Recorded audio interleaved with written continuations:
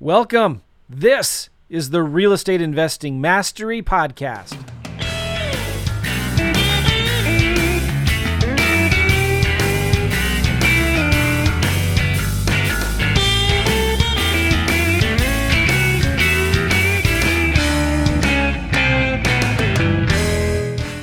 What's up, Real Estate Investing Mastery Nation? Joe McCall here. I've got a great little simple podcast. I've talked about this a lot before, but I think it's really, really important that we talk about this again. I just got an email from a student who's got a seller that he sent the offer to the seller. The seller came back with, well, first of all, let me rewind a little bit more. Normally, when we're doing vacant land deals, we send sellers an offer that gives us 90 days to close. And we include it's a cover letter, a one-page contract, and then a third page is a limited power of attorney that gives us the right to list the property. Then we also have 90 days to close for due diligence. And we also have a clause in there, the number 11 clause, that says we have the right to terminate the agreement for any reason whatsoever. Now, okay, you could say, Joe, that doesn't sound fair. Well, fair to who? Maybe it is, maybe it isn't. I don't know. That's the thing with vacant land. You don't have to think of it like houses. Houses, you probably couldn't get away with something like that. Maybe you could, but with vacant land, the reason why I love it so much is we give ourselves 3 months to close. We can cancel it for any reason. That's just what we put into our contracts. And I've done tons and tons of deals. And guess what? On every one of the deals that I've done, I've never had a seller object to any of those things. Now, with vacant land, it's different than houses because there are fewer buyers for land than there are for houses. So you have to make sure you give yourself a way out of a bad deal. You just don't know what you don't know, especially since you can't go look at the house. You've got to give yourself 3 months. 1 month is plenty of time to sell a house. 3 months is plenty of time to sell a vacant lot. You can't, I've only done this once, I think, maybe twice, closed on a land deal in 30 days because I knew it was such a smoking hot deal. There's so many things that unless you can actually go look at the house, the vacant lot, that you just don't know. And because there's not as many buyers, you need more time to do due diligence on a vacant lot. And I'm honest with the sellers and I tell them, listen, I'm an investor. I flip vacant land to people on either for cash or for owner financing. So a lot of times we sell our land to buyers with payments over time. We sell it for owner financing. So I need due diligence. I need a period of due diligence to verify, this is the way I say it, to verify things like taxes, title, and value to make sure this is a property that I can sell. Is that okay? Is that fair? I ask the seller if they're okay with that. And what do they always say? Usually, yes, fine with that, fine. Okay, so my student sent the seller an offer. And the seller responded back, good morning, I received your offer, but I have a few concerns. Number one, I would not be able to sign page 3, which is the limited power of attorney that gives us the right to list the property on the MLS. That's all it says. We have the right to list the property on the MLS. But the seller didn't say why they wouldn't be able to agree to that. So I told the student, you should and don't just get into an email exchange. You got to get sellers on the phone. So a lot of times, you get a text or an email back. Don't get into going back and forth by text or email. You've got to pick up the phone and talk to the sellers. So that would be number one. Reply back, hey, great questions. I'd love to talk with you on the phone. When can we chat? So get on the phone and talk. In fact, one of my original coaches and mentors on the sales side of the business is Claude Diamond, and he prefers to use Zoom so you can actually look at the sellers in the face. They can see you, and it's much, much easier to negotiate or to close a deal when you're talking to a seller on the phone. Okay, so try to get them on Zoom or FaceTime and see them so they can see you. The second thing the seller objected to was 90 days is a long period for proper due diligence. And what will the due diligence be? Okay, number 3, this agreement doesn't seem binding with the clause number 11 on page 2 that gives the buyer the right to terminate the contract. So that was the email coming back. So the first thing I told my students is, the seller doesn't sound too motivated, do they? All right. We can only do deals with motivated sellers.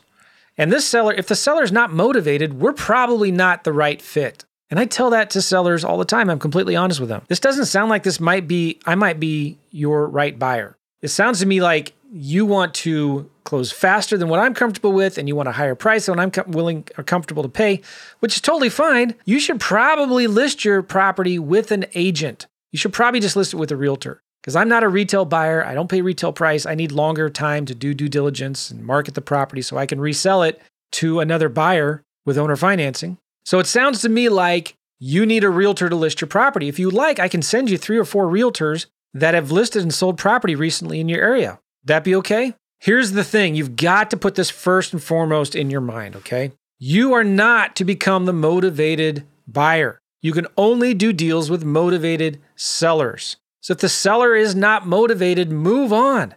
Motivated sellers will make you rich. Okay? Semi-motivated, cold, lukewarm sellers will make you broke. Do not try to turn a non-deal into a deal. Don't ever try to turn lemons into lemonade. We don't want to become the motivated buyer where we're trying to squeeze whatever we can out of a deal and hopefully try to make it work. These are valid objections. I'm not saying they aren't valid, right? They're fine. There's ways you want to talk to the seller, and I'll talk about that in a second. Like, what do you say back to them? But like the seller's scale motivation on a 1 to 10 on this deal sounds to me from this email is maybe a 2 or a 3. We only do deals with motivated sellers in like the 8, 9, and 10 level. So sometimes sellers just need time to cook. You never, ever, ever want to chase sellers. We're deal finders, not deal creators. And the harder you chase sellers, the faster they'll run. I was just talking to another student this morning. He's like, man, I can't believe how awesome it is talking to sellers who respond to my direct mail. When I used to do texting and cold calling, it was like, I always was in this position where they were kind of, what's the word I'm looking for? Like they were in charge, right? But with direct mail, I'm returning their call. They're the ones contacting me first. Does that make sense? So huge difference here. Now, you've got to be willing to walk away and turn away from the deals. You want to act like a disinterested buyer, and you want the seller to say no. It's okay to get the seller to say no. So what would you do? And this is one of the things I told my student. You've got to talk to him. It doesn't sound like he's motivated. You probably just need to walk away. So you got to understand sales psychology. And a lot of this I learned, I got to give credit where credit is due to a good friend of mine, Claude Diamond. And if you go to his YouTube channel, search him, he's got some great training that you can get for free at claudediamond.com on his website. Go check him out. Good guy. But you got to get on the phone and talk to these sellers and ask them questions. One of the things that you know, when you're on a 5-minute conversation with the seller, you should be at least asking at least 20 to 30 questions to the sellers. For example, why don't you want to sign page 3? What's going on? You know, maybe there's something that is, maybe he's not the actual owner on title. Like he can't give that kind of permission to you because he doesn't actually own it on title. Or maybe he's on title with his wife and they both would have to sign it and she's deceased. I don't know, whatever, right?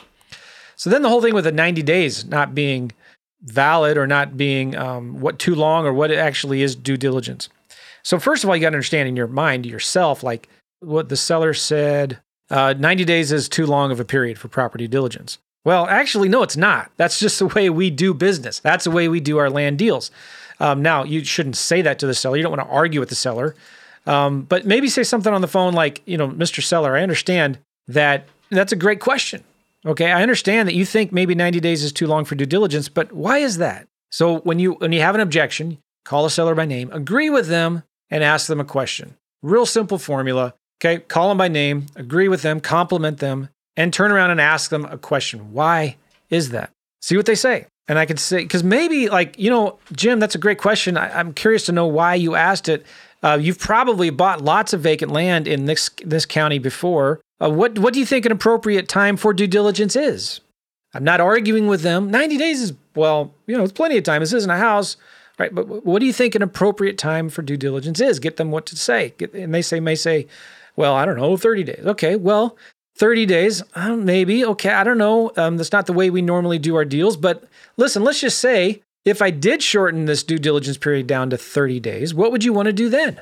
See, he's not even agreed to my price yet. These are other objections that he's coming to. And if I have a good price offer, well, you know, maybe 30 days is okay. But I might say, well, you know, I can tell you, Jim, let's say this seller's name is Jim. Jim, I don't know if I could do, if I offered $5,000 for this vacant lot, I don't know if I could do $5,000 on 30 days due diligence. I could probably do $5,000 on 90 days, but if I could give you 30 days of due diligence, what price would you accept then? So it's a give and a take. If I could resolve your objection there, what price would you take? Or I could say things like, well, okay, if I did agree to 30 days, what was I just going to say? Shoot, I forgot. Oh yeah, if I could agree to 30 days, is there anything else that would want to stop you from doing this agreement, signing this agreement today? Is there anything else? If I did, so it's the if I did, would you do this, right? If I agreed to a shorter duration, then is there anything else that would stop you? Or if I did,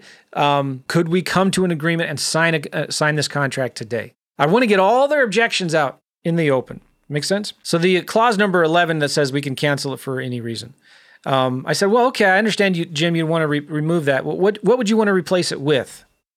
Okay. Well, if I did remove it, what would you want to do then? Could we do a deal today? If I did remove it, would you accept $3,000 instead of $5,000? So if I could do this, what would you want to do then? I'm not doing a good enough job explaining this, but I feel like you understand what I'm trying to get here. I'm not arguing with them, but the seller is just really kind of not motivated. So I would ask these questions, because maybe, all right, I will remove clause number 11, which says I can cancel it for any reason. And I will move my closing to 30 days if they agree to my price. Why not? I mean, it's a good deal, right? I can put that on a credit card. I can buy it and close on it right away.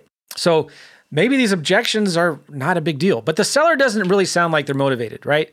So motivated sellers just aren't going to come back with objections like that. And that's okay. You got to tell them that. Listen, this doesn't sound like I'm your guy. It doesn't sound like you. It sounds to me like, Mr. Seller, you want full price, you want a higher price, or you want to sell it faster, and that's totally cool. Good for you. I'm trying to find a way to compliment the seller, but like, good for you, right?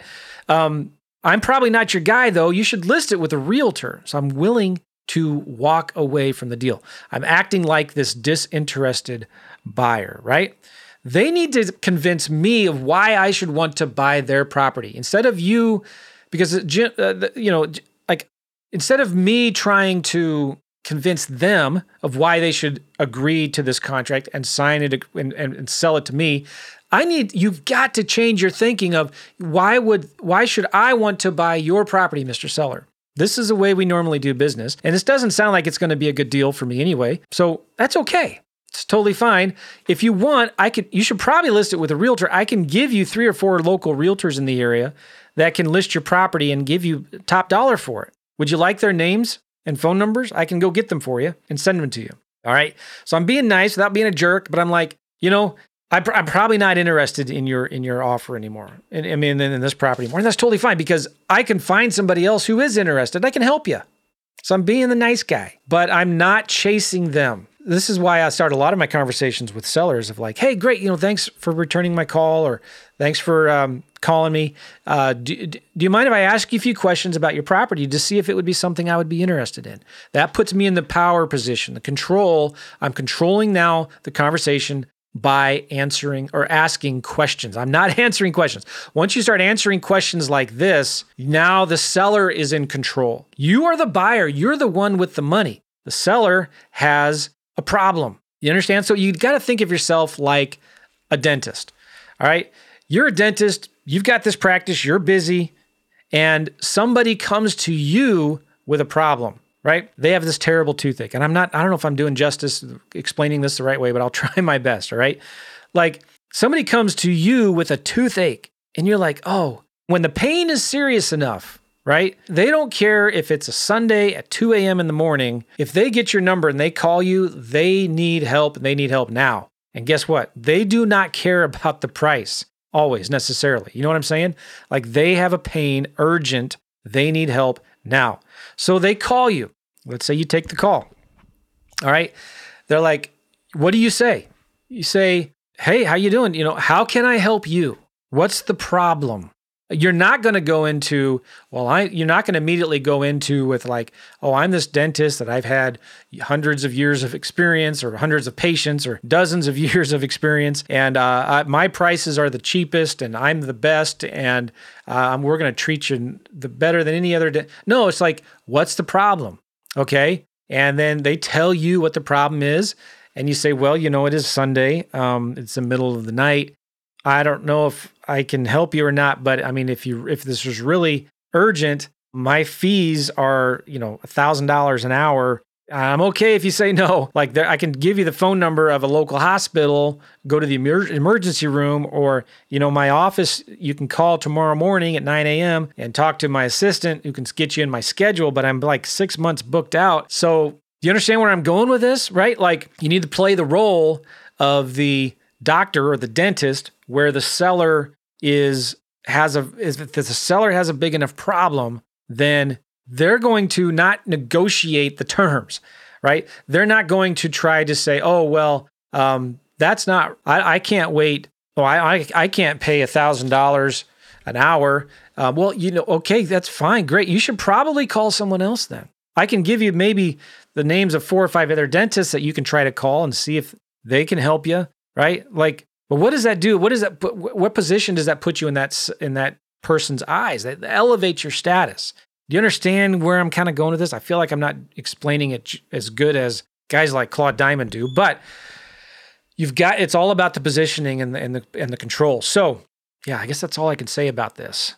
Yeah, that's it. All right. So listen, if you want to, here's the thing for you. All right, now, if you're listening to this podcast, you're like, Joe, this is pretty cool. If you'd like more information about how to flip vacant land, you can get my vacant land toolkit for free at simplelandkit.com, simplelandkit.com. And one of the cool things in there I have is my motivated seller script. So when you are talking to sellers, it lists a bunch of questions in there that you can ask sellers when you're talking to them on the phone. It also gives you my contracts, my direct mail swipe file, my software that helps you calculate and analyze deals and things like that. So get it for free at simplelandkit.com. And from there, you'll get an invitation to join me in a class where I teach this land stuff, and maybe we can work together. Go check it out at simplelandkit.com, simplelandkit.com. Now, listen, go out there, make it happen. Talk to 5 sellers a day. I feel like I'm not doing this topic justice, but it's just something that, you've got to just get better at with practice, okay? You get better at this kind of stuff with practice. So here's your thing. Here's your goal. Talk to 5 people a day. Go out and talk to 5 sellers a day. And remember, you can only do deals with motivated sellers. Be willing to go for no. Be willing to walk away from sellers if they're not motivated and ready to do a deal today. This will actually help you do more deals. It's like reverse psychology. If I'm not chasing the seller, begging them for their business or whatever like that, it's going to make them want to work with you more. All right, that's all I got. Go to simplelandkit.com. Appreciate you guys. We'll see you. Take care. Bye-bye.